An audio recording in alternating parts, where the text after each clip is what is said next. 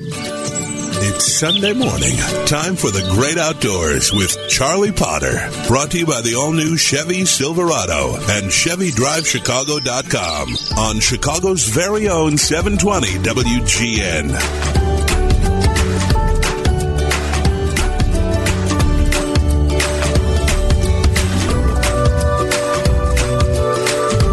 Good morning. Welcome to the Great Outdoors Show. Charlie Potter, your host here on WGN Radio. Thank you for being with me this morning. I'm going to take you north to Manitoba for a couple reasons. One that I had planned on, and the other that I had not. I'm going to start with the one that I had not. As you may be familiar or may remember, I've had a long time great liking for the province of Manitoba and have been going there for 42 years with an interruption by COVID, otherwise 42 years. And recently, I was made aware that the province of Manitoba is proposing changing access by American duck and goose hunters and also changing upland hunting through licenses, but changing access by American duck and goose hunters to limit the access of Americans going to Manitoba to hunt. So I thought I would start by telling you this morning why, not only on a personal level, but also on a philosophical level, this is a really bad idea, and it really has very little to do, in fact, this has nothing to do with science. Maybe it has a little to do with social science, but nothing to do with science. So going back to settlement, basically, Americans have been going to Canada, particularly people from Minnesota, Wisconsin, Illinois, have been going to Manitoba to hunt waterfowl. And it was legendary for titans of industry to do so. Founder of General Mills, James Ford Bell, he went to the Delta Marsh and he set up what is today the Delta Waterfowl and Wetlands Research Station, which of course is the Delta Waterfowl Foundation. And he purchased property through the Canadian government and he built a lodge and he created one of the great hunting places in the world, bringing Americans to hunt in Manitoba. All over southern Manitoba, there is the influence of Americans through hunting. Up in Lake Winnipegosis, the Hams Brewery was there, the Schlitz Brewery was there, Gaylord was there with Ingersoll Milling Machine, and the famed Waterhen Club up at the north end of Lake Winnipegosis on its way, the Waterhen River on its way up to Waterhen, which today remains an iconic place for leaders in the United States and Canada. Many of them leading conservationists to go hunting. Hunters have been going for a long time. Interestingly, the number of hunters in Canada, in Manitoba, resident Manitoba hunters, has plummeted. And when I say plummeted, it's down by something like 85%. So they only have about 15% of the hunters, resident hunters in Manitoba, that they had 45 years ago, 50 years ago. 15%. And non-resident hunters, Americans, aliens as they call us, have remained relatively constant. And you're going to be surprised at this number.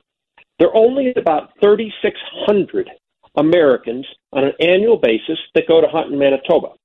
Now, there are, in a state like Arkansas, I mean, we're talking six figures number of duck hunters in some states in America. Minnesota, 60,000. Wisconsin in the mid 55, 60,000. Illinois in that level. On a landscape that is a fraction the size of hunting in Manitoba. Habitat available. And to drive across the Canadian border and be able to go wherever you want to go has been a great privilege.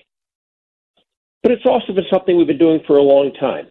And out of nowhere, and I mean nowhere, the Canadian government or the Manitoba government has now decided that they don't want Americans coming into Manitoba unrestricted. Instead, they would like to go to a lottery system to reduce the number of Americans coming to Manitoba. Now, mind you, there are 3,600 of us. That's it. 3,600 American duck and goose hunters coming to a province that has hunting opportunity from the border to Hudson Bay. It's not like we're crowding people out. And Canadians, they're only 15% of the hunters there were 50 years ago. So what's going on here? Why? What's going on here is what is happening across America and also across Saskatchewan and Alberta, and certainly Manitoba, is the outfitting guiding business is transforming hunting landscapes through the leasing of land. For decades, I've hunted in southern Saskatchewan.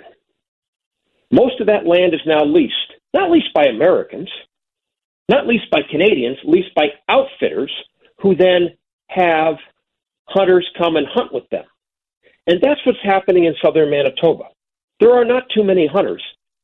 Outfitters are crowding everybody out, and especially crowding out Canadians from Winnipeg who want to go on a weekend hunt and hunt in a barley field or a pea field or whatever, and they arrive to hunt, and they're told by the landowner, I'm sorry, this is leased. Well, who's it leased to? There are 60 outfitters. These numbers seem so small, it's unbelievable. There are 60 active outfitters in all of Manitoba. Those 60 active outfitters handle about 1,200 American duck hunters a year. But those 60 outfitters are leasing up the land, making it so that Canadians can't go hunting, and Americans, unless they are using that outfitter, can't go hunting either. Landowners certainly have the right to make money on their land. It is free enterprise, after all. And if their land is valuable, in this case for waterfowl hunting, why would you begrudge them from leasing their land to somebody, an outfitter in this case, so that they can make some extra money? I certainly don't. But what's happened is the landscape has changed, and Americans are about to be penalized for something that they didn't cause. The outfitting industry has grown up, as it has everywhere, whether you live in Montreal, Toronto, Winnipeg, Calgary, Edmonton, it doesn't matter, Vancouver, Chicago, you can name every single city. You now, by and large, need an outfitter to go hunting because you don't have a dog, you don't have a lot of time, and you want to go hunting for a few days, and you want to fly to Winnipeg, and you want to shoot Canada geese up at Oak Hammock, or you want to shoot mallards out in Minnedosa, or you want to shoot birds down in Whitewater. You don't have time to, nor the knowledge, nor the know-how, to get on a plane, fly to Winnipeg, rent a car, or, as it's been happening for generations, leave Wisconsin, leave Minnesota, leave Illinois, and drive up and spend a week bouncing around in your truck looking for birds and hunting. People just are not doing that anymore because we've become such an urbanized society. So the outfitting business has become virtually the only way for an awful lot of people to go hunting, whether it's pheasant hunting in South Dakota or whether it's duck and goose hunting in Manitoba. Or it used to be goose hunting in southern Illinois. So it's the outfitters that are causing this conflict between landowners and people who want to go hunting. But we, the Americans, are being blamed for this. How about if the Manitoba government stepped back and said, we have a problem with our outfitting industry that is tying up land, often that they never use, in the event they want to take their clients there. Why should an outfitter cause the Canadians that want to go hunting and the 2,400 Americans a year who go to Manitoba who do not use an outfitter, why should we cause those 2,400 Americans to suddenly go into a lottery system with a chance to maybe go hunting in Manitoba? That's what's going on, and it's a conversation that's way deeper than we have time for in the first part of the show today, but I'm going to come back to it over the coming months. This decision is going to be made sometime next spring, and I know many of you listening to this show have hunted in Manitoba, love Manitoba. You may go there annually. You may go there every 3 or 4 years. You are going to be penalized by a system that suddenly is going to reward outfitters who, and by the way, if you go with an outfitter, are you really hunting? You don't have to find the birds. You don't have to get permission to hunt on the land. You don't have to know how to set up the blind. You don't have to know how to set up the decoys. All you do is show up in the dark, get handed a shotgun, told to sit down, sit under a bunch of brush, and when a bunch of birds come in, you're told, shoot. Is that hunting? That's a totally different question. I would offer that what we need to do, what Manitoba needs to do, is to take a hard look at who really is having an impact on the ability to go hunting in Manitoba. It is not the freelancing Americans, the 2,500 of us a year that drive around Manitoba hoping to shoot a duck or a goose. No, it's the professionals. And the professionalization of waterfowl hunting is going to be the ruination of waterfowl hunting, not only in Manitoba, but across all of North America. And another show, I'll talk to you about the other examples that have taken place. But this is what's going on now. I think it's really a tipping point, and hopefully it's not the end of the ability of people to drive across the border to Canada and go hunting without entering into a lottery or having to hire an outfitter who will assure you having a permit. I'll be back with much more on the Great Outdoors Show in just a moment. And by the way, if you think that you agree with me, contact the Manitoba government and just say, maybe there's a better way to do this than just penalizing Americans. I'll be back in just a moment. This is Charlie Potter on the Outdoor Voice of Chicago and America, 720 WGN. And first, a message from our longtime sponsors, the Northwest Indiana and Chicagoland Chevrolet dealers. When sunrise is your alarm clock, life is different. You eat a ditch for breakfast. Love the smell of diesel in the morning with a hot cup of Joe. The weather report is 40% chance of mud. And corporate pull, that's 36,000 pounds of towing capacity with a gooseneck trailer. Muddin' is PTO. You know sometimes when the paved road ends, the fun begins. Chevy Silverado 3500 HD is waiting to run over something, anything. No road, no problem, because the best way out is always through. A trouble rides a swift horse, and you don't want trouble pulling a backhoe loader. Chevy Silverado HD is a wake-up call. Now, during Chevy truck season, get a $1,000 accessory allowance toward the purchase of a new truck with accessories. You worked hard for your money. Spend it smart. So see your Chicagoland and Northwest Indiana Chevy dealer today or go to ChevyDriveChicago.com for all the details. Chevy Silverado HD. Power up and experience life in HD. It's Charlie Potter and the Great Outdoors on Chicago's very own 720 WGN. Welcome back to the Great Outdoors Show. Charlie Potter, your host. I'm going to take you from Manitoba to about as far away from Illinois as you can go, Nepal. A tragic story which happened on Thursday of this week, and that is U.S. ski mountaineer Hillary Nelson died skiing. I don't usually talk about skiing on this show, but this is the Great Outdoors Show. Hillary Nelson was arguably the most adventuresome lady to ever try to tackle the great outdoors. And I had the pleasure of meeting her a year ago. I went to a small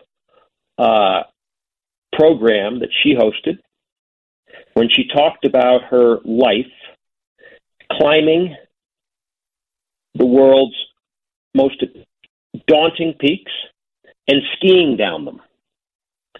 And after her talk, I spent a number of minutes with her and suggested that she would be a phenomenal interview for the Great Outdoors Show.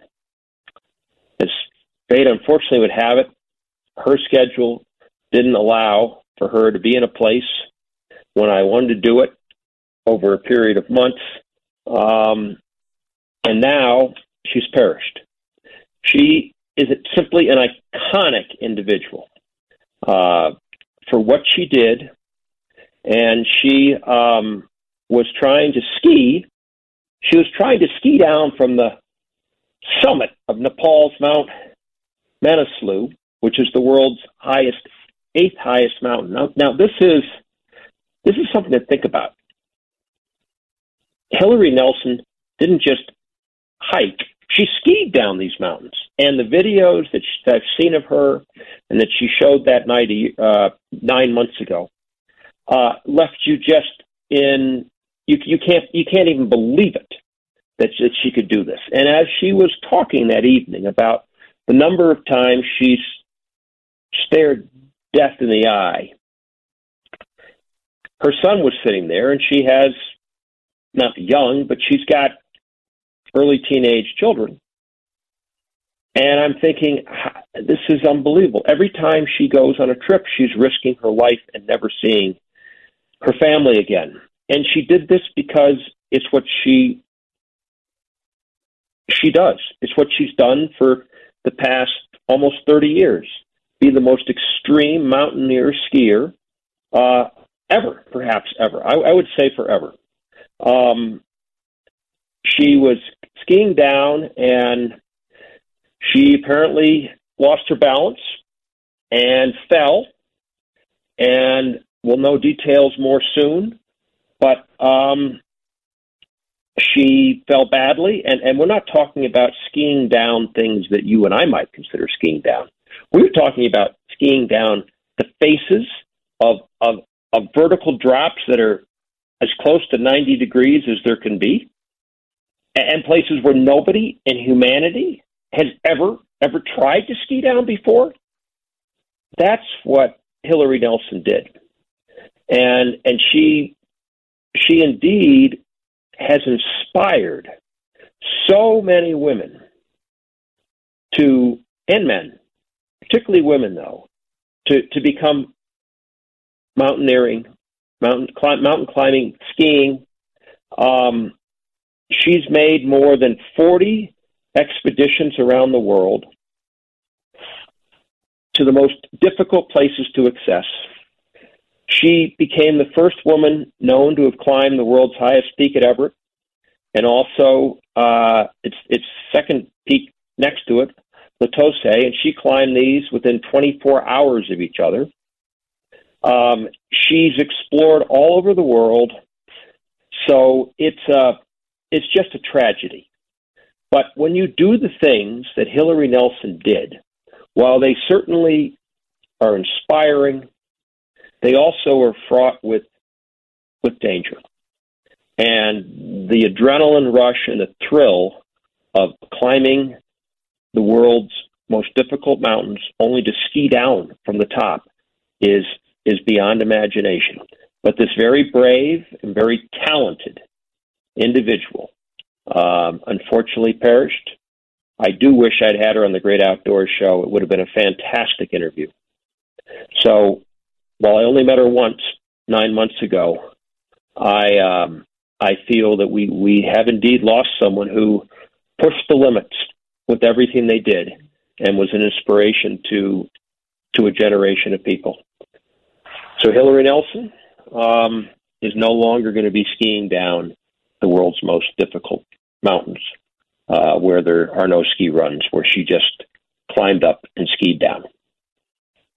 Thank you for listening.